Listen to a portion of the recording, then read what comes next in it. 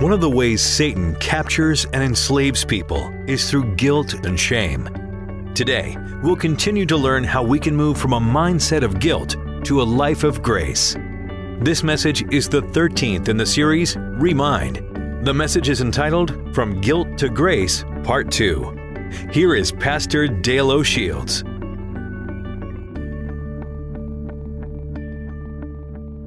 Grab your Bibles, if you will, your teaching sheets, as we turn our attention to the final message in this series we've been involved in for a number of weeks now called Remind. This is lesson number 13, an entire semester together, studying God's Word about how we get our minds where they need to be. I have thoroughly enjoyed this series, and I have a little bit of grief. I have to be honest with you, a little bit of grief as we come to an end here, because it's been a lot of fun to talk about how God changes us by changing the way we think. How many of you can say that at some point along the journey of these last 12 weeks, today being the 13th, that you can say that God has spoken something into your life that's making a difference about how you think? That's fantastic. A large number of you indicating that God's been working in your life that way. I want to wrap up this weekend by talking about what we started talking about last weekend. I want to talk to us about moving from guilt to grace in our thinking. How do we move from guilt to grace in our thinking?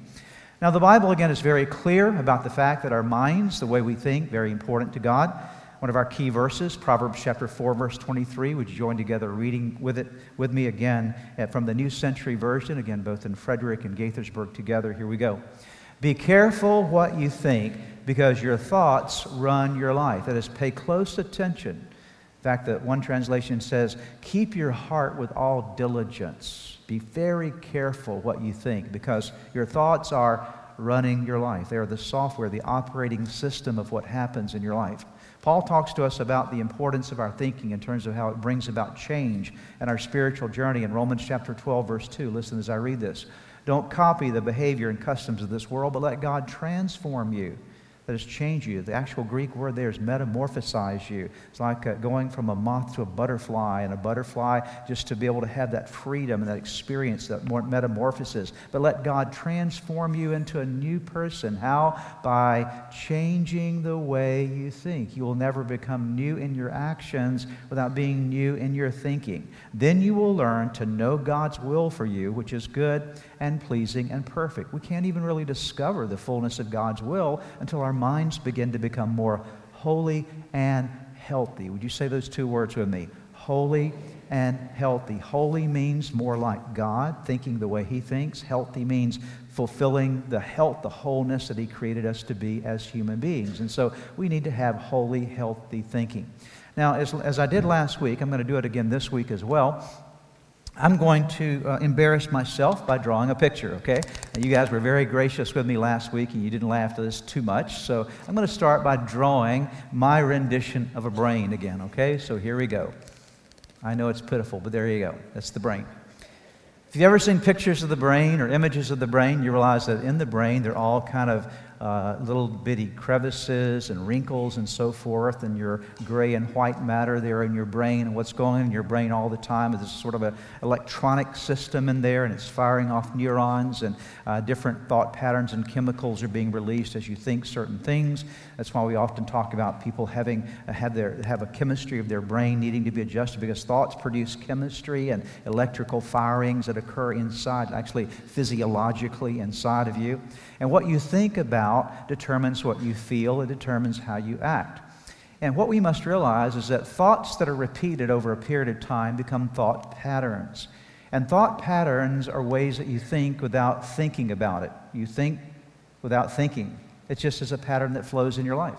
We do it all the time. I've talked about how you wake up in the morning and there's certain things you do without thinking about it. How you get in your car, you drive, you don't really think about what you're doing. You may ride a bicycle. You've learned it when you were a kid. You can still do it now. Why? Because they're thought patterns that have been established in your brain.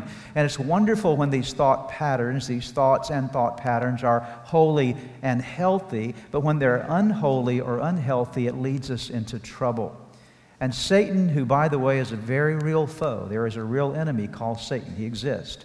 And there are demonic entities in the unseen world around us. It's called the spiritual realm of darkness. And just like we as Christians want to live in the light, there's also the kingdom of darkness. It wants to influence our lives. There are demonic entities and demonic spirits that exist in the evil world that would like to find ways into your thinking. Because if you can begin to think unhealthy thoughts or unholy thoughts and get into a thought pattern that is unhealthy and unholy, what happens is there's little blockages that occur, if you will, in your thinking processes.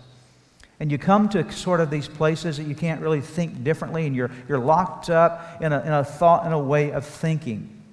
And it actually can ruin your life. There are a lot of people whose lives are being ruined or certainly diminished in a great degree because they've got something in their head that's just not true. They got something in their head that's just not right, something in their head that's unholy or unhealthy for them, and it's actually draining real life from them. They can't be everything God wants them to be because they're not thinking the way God wants them to think. In addition to these things that get built into us, and this is another lesson for another time, but these are referred to in the Bible as spiritual strongholds that need to be broken. There are also fiery darts of the enemy, Satan. The Bible speaks in Ephesians chapter 6 of Satan being one that shoots fiery darts against believers, and he tries to, again, lodge things in your mind, just thoughts that come at you from all kind of places. You don't even realize where they're coming, but they're trying to work their way in. Now, again, it's okay if these thoughts are healthy and holy. Really trouble if you have a problem, if you have not developed healthy, holy thinking. One of the areas where we get stuck many times is in the areas of guilt and shame. We talked about that quite a bit last week, and how many of us get stuck in guilt and shame, and because of that, Satan has a grip on us in certain ways, and we can't live the free life that Jesus wants us to live. So I want to continue to talk this weekend about how do you overcome, how do you break the strongholds, the patterns of guilt and shame that eat away at your life and rob you from confidence and rob you from being everything that God wants you to be. And there are two things I want to talk about this weekend that will help us to, again, continue to address this particular area in our minds. The first thing is this: we must understand that God has given to each one of us a way to get rid of guilt. God has given us a way to get rid of guilt. I need to explain something about guilt for you this morning. Guilt, as we talked about last week, can be real and it can be false. Real guilt is when you've actually violated something that is contrary. You've done something contrary to God's word or God's will. If God's word says this is right and this is wrong, and you do the wrong thing instead of the right thing, you're going to feel guilty. And that's what guilt is designed to do, to draw your attention back to a relationship with God. So that's a good thing. There can be false guilt. We talked a bit about that last week. It's not my purpose to talk about that today. But what we must understand, especially, let's just stay in the realm of real guilt for a moment. When you and I have sinned against God and we've done something that is wrong, or we're living in a lifestyle that is wrong, and we recognize that by the sting of guilt inside of us, we must understand that guilt can't just be pushed away. You can't wish guilt away. You can't just sort of hope that it goes away. You can't sort of try to shut guilt out of your mind, because guilt can't be shut down. You can't wish guilt away. Guilt has to be washed away. I want to say it again. You can't wish guilt away. Guilt has to be washed away. Maybe you've had maybe a new shirt sometime, or a new blouse, and it's the first time you've worn it, and you're excited about it because, boy, you love this new shirt, this new blouse, and you get in the car, you got a cup of coffee, and wham, spills right on it. First time you wore it. And you look at that shirt and you say, wow, I've ruined it. I've blemished it. What can I do? And then you remember something. You remember something called the Tide stick. Anybody, you found the Tide stick? Okay. A miracle worker. And you grab the Tide stick and you apply it there, and that stain that was there is washed away, and it's returned back again to its wholeness, to its newness, to its pristine condition. Why? Because not that you wished the stain away, but the stain was washed away. And what I want you to realize today is that there's a God in heaven who loves you enough not just to allow you to experience guilt when you get off the course, and that's an important thing. Again, it's the warning light on the dashboard of your car, but to also give you the way to get rid of guilt, to wash it from your life. And the way to get rid of guilt is not by doing things, it's by having a relationship with the person, okay? There's the way to experience the washing of our guilt is by a relationship with a person, not by doing things. See, a lot of people try to get rid of their guilt by doing things. If I can just work better, be better, do better, then I'll get rid of my guilt, and they try to work their guilt away. No, the only way you can get rid of your guilt is to have a relationship with the only one who can wash guilt away, and we all know his name. What's his name? His name is Jesus. Let me take you to a very familiar story in John chapter 8. I love this story, and I think most of you perhaps have heard it before, read it before, studied it before. Let's take a look at it just for a moment. John chapter 8, beginning in verse number 1. But Jesus went to the Mount of Olives. At dawn he appeared again in the temple courts where all the people gathered around him, and he sat down to teach them. So let's get the setting here that's going on. Jesus had been at the temple teaching and sharing and doing all kinds of things. Then the night came. He went to the Mount of Olives where he spent some time in prayer. And then the next morning he comes back to the temple. The Bible says he went to the temple area and he sat down and he began to teach. And the Bible says that all the people, what does it say they did? They gathered where? Around him. So we would have to imagine that there's a large group of people around Jesus while he's teaching them in that setting. Wouldn't that have been great to have been there to hear what Jesus had to say? So he's sitting there, he's teaching, he's sharing his heart with them. Now let's take a look at what happens in the setting. You got the setting, everybody? Okay? Verse number 3. The teachers of the law and the Pharisees brought in a woman caught in adultery, and they made her stand before the group. Can you imagine what's going on here? Here's Jesus teaching. There's a whole bunch of folks around listening to him, and right in the midst of his sermon, right in the middle of his homily, in the middle of his exhortations, here are these religious folks that drag in a lady and bring her right into the middle of the group. How humiliating. Can you imagine for that dear woman what kind of horrible moment that must have been for her? Although she had done something wrong, she's been being humiliated, not only before the Savior, but before all of that group of people, her peers and people that would have known her. And Jesus and said to Jesus, "Teacher, this woman was caught in the act of adultery." The Bible says that she was brought being taken right out of the very act of adultery, which means this: the Pharisees must have been watching. Tells you what kind of guys they were. Right? You getting the story here? In the law, Moses commanded us to stone such women. Now what do you say? What do you say, Jesus? They were using this question as a trap in order to have a basis for accusing him. But Jesus bent down and started to write on the ground with his finger. And so here's what happened. They throw the woman into the presence of Jesus, and they say, "We brought her in from the very act of adultery, Jesus, and the law says that you need to stone a woman like this. Stone her." And that's not the recreational kind. Some of you will get that when you get home this afternoon, okay?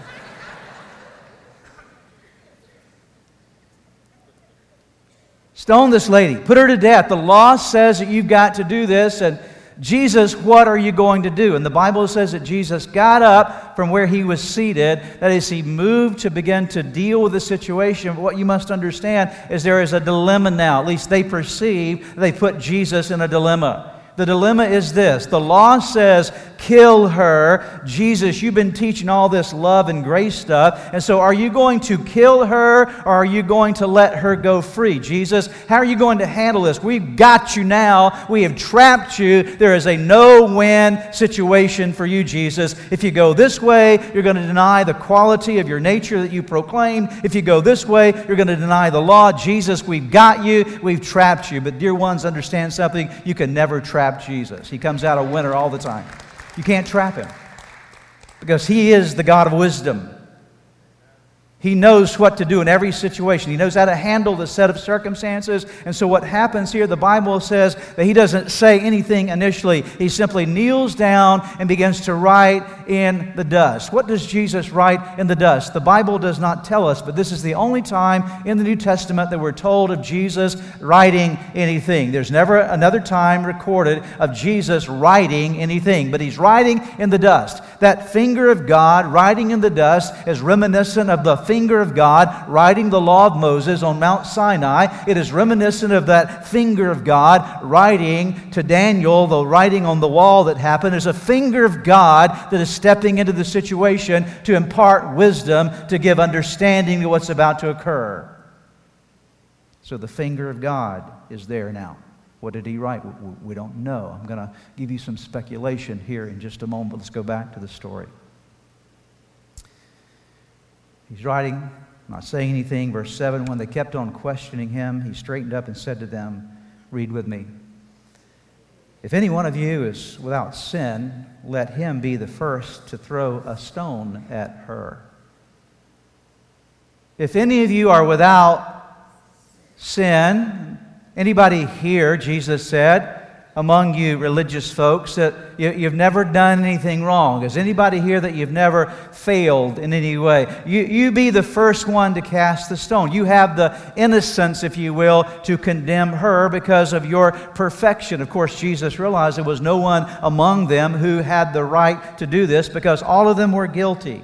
And then again, he stooped down and wrote on the ground. At this, those who heard began to go away, one at a time, the older ones first, that's significant, until Jesus was left with the woman standing there. Let's stop there for a moment and let me see if I can speculate what I believe likely happened. I can't prove this to you. This is only speculation. Turn to somebody and say, it's the pastor's imagination. Go and tell them, it's the pastor's imagination, okay?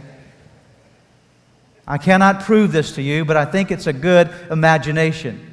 He stoops down the second time and he begins to write. What does he write? I believe he starts writing the names of all those Pharisees.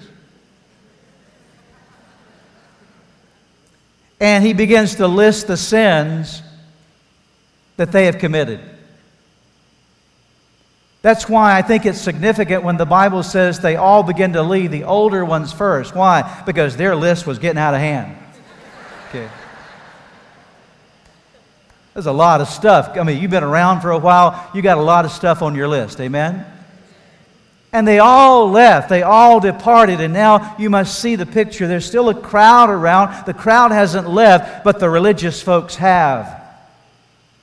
And now it's primarily the spotlight of the story centers down right on Jesus and this woman who's been caught in the very act of adultery. Now we're going to see, how does Jesus handle someone who is caught up in sin? How does Jesus deal with someone who is guilty? How does he handle someone who has this kind of problem in her life? Take a look at what happens next. The Bible says in verse number 10, Jesus straightened up. So he rises from having written on the ground. He straightens up and asks her, woman, where are they, or where are your accusers?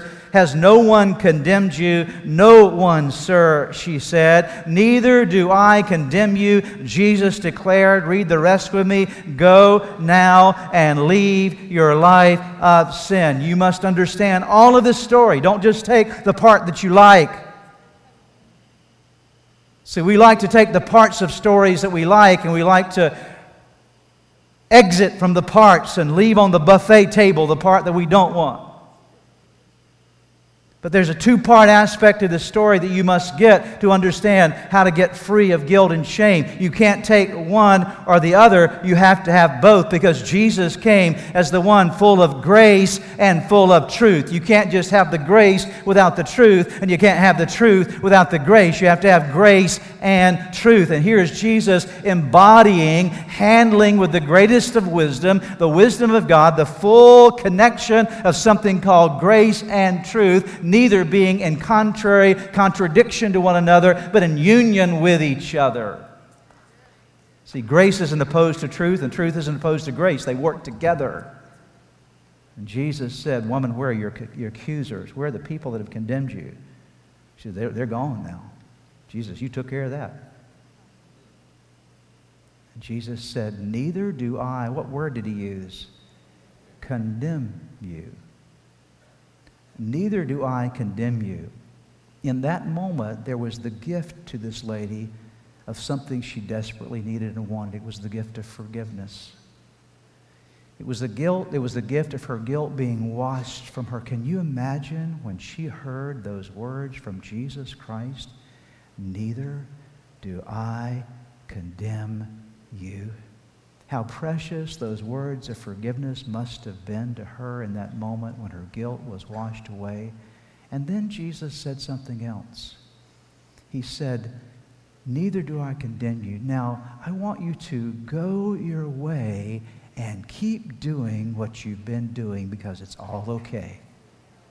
Is that what he said? No. He said, go your way and sin no more. See, grace brings forgiveness, but it also brings transformation of your life. See, grace is not just about God stamping His stamp of approval on anything you want to do, okay? That's not grace. Because some things, anybody have kids here? Okay? Your kids ever want to do things that they really want to do and they think it's fun, but it's not good for them? Raise your hand, okay? And you know it's not good for them. And so grace is, I'm going to forgive you for doing that, but don't do that again. Because that's going to get you in trouble. That's going to lead to problems in your life. And so Jesus weds these two things and sends her on her way, having been forgiven, but also given a new approach to living in a way that now is a life of holiness and health that she's been called to because grace has touched her in an amazing way. Let's take a look at the grace of Jesus again, because I want you to know something. If you're a sinner, Jesus is your best friend. He's your best friend because He washes guilt away, but He also gives you new life. Let's take a look at Matthew chapter 9, verses 9 through 12. As Jesus was walking along, He saw a man named Matthew sitting at his tax collector's booth. "Follow me and be my disciple," Jesus said to him. So Matthew got up and followed Him. You must understand from this story who Matthew was. He becomes one of the disciples. In fact, the first gospel of the New Testament is the gospel of Matthew. Matthew, Mark, Luke, and John. And so we're reading about a guy who is changed by Jesus, but when he first meets Jesus, he is a mess. The Bible just wraps it up with that one little phrase, he was a tax collector. It doesn't mean that he just collected taxes. What it means is this. See, back in those days, to be a Jewish tax collector meant that you were in a contract with Rome. Because Rome oversaw all of the area where the Jews lived in Israel and Palestine. And so here is this man, this Jewish man, who is contracted with Rome for a certain amount of money every year. So he's got to pay them a certain amount. His contract requires a certain amount to be given to Rome. And what he does is he goes to his fellow Jews and he can charge whatever he wants to charge, whenever he wants to charge it, and he can actually, in many ways, create all kind of issues and problems for his fellow citizens to get them out of sorts with Rome, because he is in charge of whatever tax he wants to extract from them. And so he's a liar, he's a cheater, he's a stealer. You might recall another tax collector named Zacchaeus. You remember him? He'd stolen from people big time. So the Bible, that little phrase says of Matthew, he was a tax collector, but Jesus comes by to a man that was caught up in corruption. He said, "Come follow me. Come follow me." Let's pick up the story here, what happens after Matthew meets Jesus, because again, it was not a condoning of Matthew's lifestyle, it was a forgiving of Matthew's lifestyle and a change of life. And we see this change in verse number 10. Later, we don't know how much longer, but sometime later, Matthew invited Jesus and his disciples to his home as dinner guests, along with many tax collectors. So now he's reaching out to fellow sinners, people who have been just like him before he met Christ, along with many tax collectors and other, I love this phrase, disreputable sinners. I like that. Can you imagine the dinner guest list? Some pretty bad dudes would have shown up at Matthew's house that night. And Jesus comes along. But when the Pharisees saw this, they asked his disciples, why does your teacher eat with such scum? When Jesus heard this, he said, read with me, healthy people don't need a doctor, sick people do. Jesus said, let me tell you why I came. I came for people who are full of guilt and shame. People who've messed up, people who are notorious sinners, people who are scum, if you will, people who have just feel like they're okay, but they don't realize the sin that's in their life, and they don't understand the depths in which they've walked away from God. Jesus says, I have come to help them to get rid of guilt by applying something called grace. And this is a key word for us this weekend, the word grace, because God wants to help us to understand how to live in grace. What does it mean to live in grace? How do you and I experience grace? We can't live in grace if we don't understand what it is. So I'm going to give you very quick, I'm going to give you sort of a nickel definition of grace, because grace is such an incredible topic.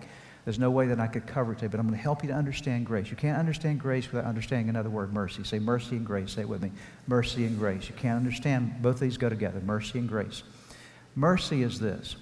Mercy is not experiencing or receiving the penalty or the judgment or the sentence for something wrong that you've done. You go to a judge, you're guilty of a crime, and you go before the judge and you plead mercy. Judge, please have mercy. Don't give me the punishment that I deserve, okay? So that's mercy. It's when there's an authority that removes from you the sentence that you rightly deserve, okay? Here's grace. Grace is different. Grace is similar to mercy. It includes mercy, but it's more than that. Grace is not only removing from you the penalty that you deserve, but it's also giving you blessing you don't deserve. It's adding something on top of it. Let's go to an example that many of you can understand. Let's talk about your kids for a moment again. If you have children, you understand, again, they do wrong at times, and they plead for mercy, don't they? Oh, Mom, please don't make me sit in the corner. Please don't, whatever the punishment might be, they plead for mercy. And here's how mercy works. Mercy says, okay, I'm not going to give that punishment to you. But here's grace. Grace says, in addition, not only am I not going to give punishment to you, but let's go get ice cream. Let's go do something you don't even deserve. You've been bad. You've done something wrong. I'm going to withhold from you the punishment that you deserve, but I'm going to add to it a blessing that you can't even imagine. I'm going to show you how good of a parent I really am. And when you and I come to God as sinners, we come to Him realizing that we need a lot more than than anything that we deserve. We need His forgiveness, yes. We need His grace. And we plead for mercy and we receive His grace, and it changes our lives. And how does all this happen? Let me give you some steps here that are vital to this process. In fact, let me just give them to you very, very quickly. I think you'll understand them. I've already covered a lot of them as we've gone through this together. Number one, remember that God is loving and merciful. That's how you enter into grace. Number two, admit that you're a sinner. You're never going to seek a Savior if you don't realize you're a sinner. And all of us need to realize all have sinned and fallen short of the glory of God. Number three, personally accept Jesus Christ as your Savior, the atonement for your sinfulness and for your sins. Understand that Jesus Christ came as the atonement. I'm going to talk about that word atonement on Good Friday this year, and so I hope you'll be here for our Good Friday service. Very important word. But you have to accept Jesus as your personal Savior. It has to be something you do for yourself. No one can do it for you. You reach out and say, Jesus, I want you to save me because I am a sinner.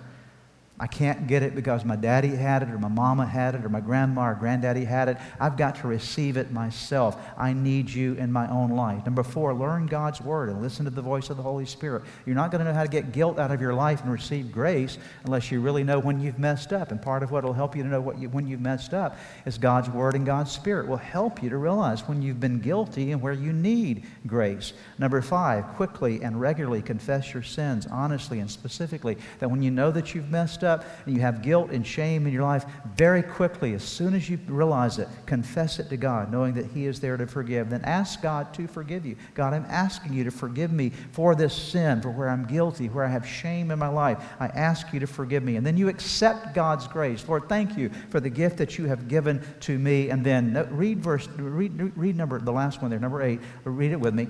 Live in a way that shows your appreciation for God's grace. Once you've received God's grace, the Bible says that we're not to take the grace of God in vain, okay? That means we're to live out a life that shows we appreciate it. John 8:11 again says this, no one serves you, said, then neither do I condemn you. Jesus declared, go now and leave your life of sin.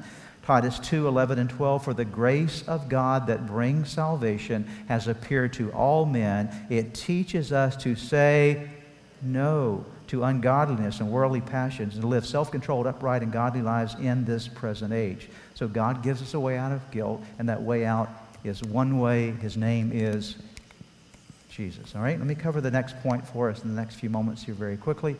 Grace is a gift of God to you and should become a gift of God through you to others. It's very sad when someone receives grace, but they don't want to give it away. They get it for themselves, but they don't give it. And God says it can't work that way. If I'm going to give you grace, then I expect you to do what with it? Give it away. to others. Here's the interesting thing about us as human beings. We want grace for ourselves and judgment for everybody else, don't we? Amazing, sing with me, amazing grace, how sweet the sound that saved a wretch like me. I once was lost, but now I'm found. Was blind, but now I see. I wrote a second verse. You want to hear it? But you have made me very mad. You've hurt my feelings too. I will make you pay the price your entire life through. See? We like the grace that comes to us, but when somebody does something to us, what do we want to give back? Judgment. Thank you, Jesus, for your grace to me. Would you please kill him? Okay. It sounds foolish, doesn't it? But that's how we live. Let me take you to an amazing story in the Bible. An incredible story in Matthew chapter 18. I'm going to read this very quickly, but you need to hear it today. Then Peter came to Jesus and asked, Lord, how many times shall I forgive my brother when he sins against me? Up to 7 times? Peter thought he was really being gracious there. Jesus answered, I tell you, not 7 times, but 77 times or 70 times 7. The actual meaning of this means continual forgiveness. Therefore, now Jesus says, let me give you a teaching here, Peter, and all you disciples listen. I'm going to teach you a parable that will help you to understand this. Therefore, the kingdom of heaven is like a king who wanted to settle accounts with his servants. As he began the settlement, a man who owed him 10,000 talents was brought to him. Now, by the way, if you calculate out a talent and multiply what that would be in modern day currency and equivalency, and multiply that by 10,000, it's literally somewhere in the multiple millions, approaching $1 billion today. Okay, it's a bunch of money. Okay, so here's a guy that owed a king millions. Let's just use it conservatively, literally millions of dollars. Since he was not able to pay, the master ordered that he and his wife and his children, all that he had, be sold to repay the debt. And so the king says, you can't pay me. I'm just going to have to sell your family, put you into slavery to pay the debt. The servant fell on his knees before him. Be patient with me, he begged, and I will pay you back everything, pay back everything. The servant's master took pity on him, canceled the debt, and let him go. Stop there for a moment. What I want you to see about this moment is that this is what I would call genuinely a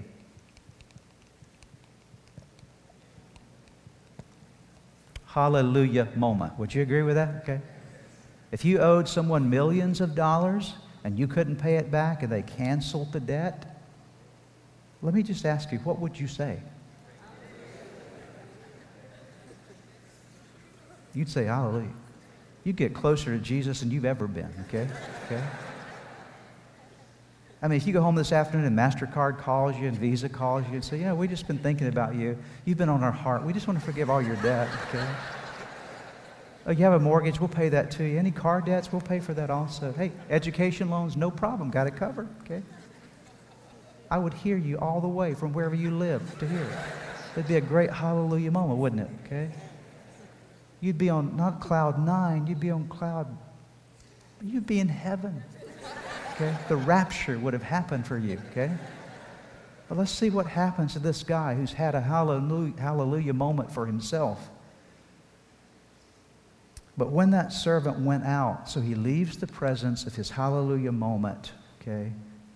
But when the servant went out, he found one of his fellow servants. So now he's received from the king forgiveness, right? Right? Now he goes out and finds a fellow servant, a brother, okay, sister, who owed him 100 denarii. Now you must understand there's a massive difference between a denarii and a talent. A denarii was about 1 day's wages, so 100 denarii is about 100 days' wages, so somewhere around maybe $15,000 to $20,000 would have been about what that would have been the equivalence of compared to millions of dollars. And so he's got somebody that owes him, let's say, $15,000 compared to millions of dollars. So he finds this guy who owed him 100 denarii. He grabbed him and began to choke him. "Pay back what you owe me," he demanded. His fellow servant fell to his knees and begged him, "Be patient with me, and I will pay you back." But he refused. Instead, he went off and had that man thrown into prison until he could pay the debt. Can you believe this? When the other servants saw what had happened, they were greatly distressed and went and told their master, this is the king, everything that had happened. Then the master, the king, called the servant in. "You wicked servant," he said, "I canceled all that debt of yours because you begged me to. Shouldn't you have had mercy on your fellow servant just as I had on you? Shouldn't you have taken the grace that I gave you? Shouldn't you have taken that same grace that I showed you and done what with it? Given it away? Treated other people the same way that I treated you?" And then he says there, in his anger, the Bible says his master turned him over to the jailers to be tortured until he should pay back all that he owed. Now read verse 35 with me all together. "This is how my heavenly Father will treat each of you unless you forgive your brother from your heart." Here Jesus said, this is what's going to happen if you don't learn how to live a life of grace. If you don't let your mind become filled up with this thing called grace. You want to receive it, but if you don't want to give it, it doesn't work that way. How it works is, I'm going to give it to you. You've got to give it to other people. I'm going to forgive you, but you have to learn to forgive others. So let's wrap up here by talking about the characteristics of a gracious-minded person. How do you make sure you're thinking in a mindset of grace? A grace-minded person, a graceful thinker, gracious thinker will give hope and life. What did Jesus give to the woman caught in adultery? Hope and life. A gracious-minded person will show humility instead of pride. They will show favor, even when favor is not deserved. They'll give room for growth. You ever needed some room for growth in your life? You just weren't quite where you needed to be, and well, gracious people give other people room for growth. Gracious people are, read with me, they are generous, merciful, forgiving, patient, and forbearing. I like number 6 here. Gracious people stay tender when dealing with hard situations. You know, life can be hard, can't it? People can be hard. But the beautiful thing about grace, it'll keep you tender even when life is hard and people are hard. Gracious people check themselves before others. Jesus said in Matthew chapter 7, don't try to take the speck out of your brother's eye when you've got a log in your own eye. He said, get the log out of your own eye, then you'll be able to get the speck out of your brother's eye. Let me tell you why that's important. He doesn't say that you can't help your brother get the speck out, but if you are dealing with someone else in a judgmental, pharisaical spirit, what happens is you're not going to be any help to them at all. But when you begin to deal with the stuff in you, and you realize how much mercy and grace you need for yourself, and you look at your own log, and you realize how gently you want someone to help you get a log out of your eye, then when you go to help someone else, you will have learned the ministry of gentleness toward them. You'll learn how to gently help them find help for their lives. And so what happens is this: gracious people don't point the finger at others first. They look at themselves first. What's going on with me? I like to remember this. I've told you this before, but it's a great, great principle for your life. Please remember this, that every time you're pointing the finger at somebody and just railing on them and angry at them, remember this: you have 3 fingers pointing back at yourself. It's always a good reminder. Every time I'm pointing my finger at somebody in agitation and anger and frustration, then I must take a moment and step back and say, what's the log in my eye? The next one, number 8, they enjoy life and relationships. Can I just propose something for you today as we're wrapping up? If you're not enjoying life very much, and you're not enjoying your relationships very much, you need to check your grace. Because grace will help you to enjoy life. Because when you learn to live in grace, there's a lot of stuff that just goes away. There's a lot of irritations that go away. A lot of things that are just removed from your life when you learn to have a grace mindset, and it brings strength to the relationships of your life. In just a moment, we're going to come to this table right here. Oh, you'll receive the elements. We're going to have communion together. You'll have them passed to you. But what I want you to know is that this is a table of grace. That's what this table is all about. You know whose table this is? The Bible calls it the Lord's table. It's not our table. We celebrate it as a church, and we do it in our unique way here as a church family. But it's not our church table. It's certainly not my table. It's not even your table. It's the Lord's table. And when you have a table, you get to choose who you invite to it, don't you? If you're buying the food, you get to create the guest list, don't you? And what I want you to see is that Jesus bought the food for us. He bought it on the cross. He gave his life. And that piece of bread you're going to hold in a few moments represents the fact that Jesus loved you so much and loved me so much. And he wanted you to experience change in your life and grace in your life so much that he literally gave his body on the cross of Calvary. And that's another whole lesson in and of itself of the fact that Jesus took our sins upon himself so that we could go free. That's what that bread is all about. And then you'll take the cup. The Bible calls it the new covenant in my blood, Jesus said. And when you drink of this cup, what you're reminded of is that it's through the shed blood of Jesus on the cross. Just like lambs were slain back in the old days of the temple, the tabernacle, lambs were slain so that atonement could be made for the sins of the people. Jesus said, I'm going to shed my blood so that you can be forgiven. So when you drink of this cup in a few moments, what you're doing is you're drinking of a cup of grace, a cup of forgiveness. And Jesus invites you to this table to receive grace. Grace not to condone your life. Grace not to condemn your life, but grace to change your life. Amen? To wash you and free you and allow you to live and be everything God created you to be. Would you pray with me right now? Father, thank you for your word this morning. I ask you would help us to learn more of your grace. Thank you for the grace you give to us, and help us to learn to extend it in all of our relationships. Help us to not be like the man in the story. Would help us to be, Lord, the kind of people that you've called us to be. People of grace and truth.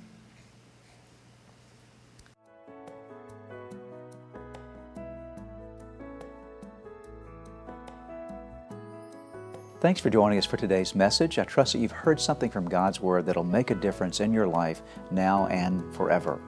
Maybe as you were listening to today's message, God began to speak to you about a personal relationship with himself. You know, the most important thing we can ever establish in our life is a relationship with God, and we do that by opening our hearts and lives to Jesus Christ. If you've never invited Jesus into your life, today is your day. It's your opportunity. And I want to lead you in a prayer right now that you can pray that will forever change your life, that will allow your name to be written in the book of life for eternity. All you need to do is simply pray this prayer with me and mean it in your heart. If you'll mean this prayer, God will hear you. The Bible says that whoever calls on the name of the Lord will be saved. So would you pray with me right now? Whisper these words to God or speak them out right where you are. Say, Jesus, just mention his name. Say, Jesus, I admit to you today that I am a sinner, and I'm sorry, God, for everything I've done wrong. Jesus, I believe in you. I believe you are God's Son, the Savior, the Redeemer. I thank you that you died on the cross for me and that you rose again. I believe in you, Jesus. And then whisper this prayer. Say, Lord, today I invite you to come into my life, to forgive me of my sins, to give me a brand new start in you. I give my life to you today in Jesus' name. Lord, I thank you for those that prayed that prayer with me, and I ask that now they would continue to grow in you and serve you faithfully from this day forward. In Jesus' name. If you just prayed that prayer with me, friend, I want you to know that Jesus Christ heard you, that your name has been written in that wonderful book of life, and that now today you start a brand new life in Christ. And to do so, you need some help. You need to learn how to live your life for Jesus every day. And we'd like to provide for you. In fact, we have available for you some resources that you can get from our website, church-redeemer.org, that will help you to get a good start in your relationship with Jesus Christ. So again, check out the website, church-redeemer.org. Find those resources that will help you to get going in your relationship with Jesus. If you've prayed with the pastor today and made a decision to follow Jesus Christ, we have some resources for you on our website. Just go to www.church-redeemer.org/new beginnings. We pray that this message was a blessing to you.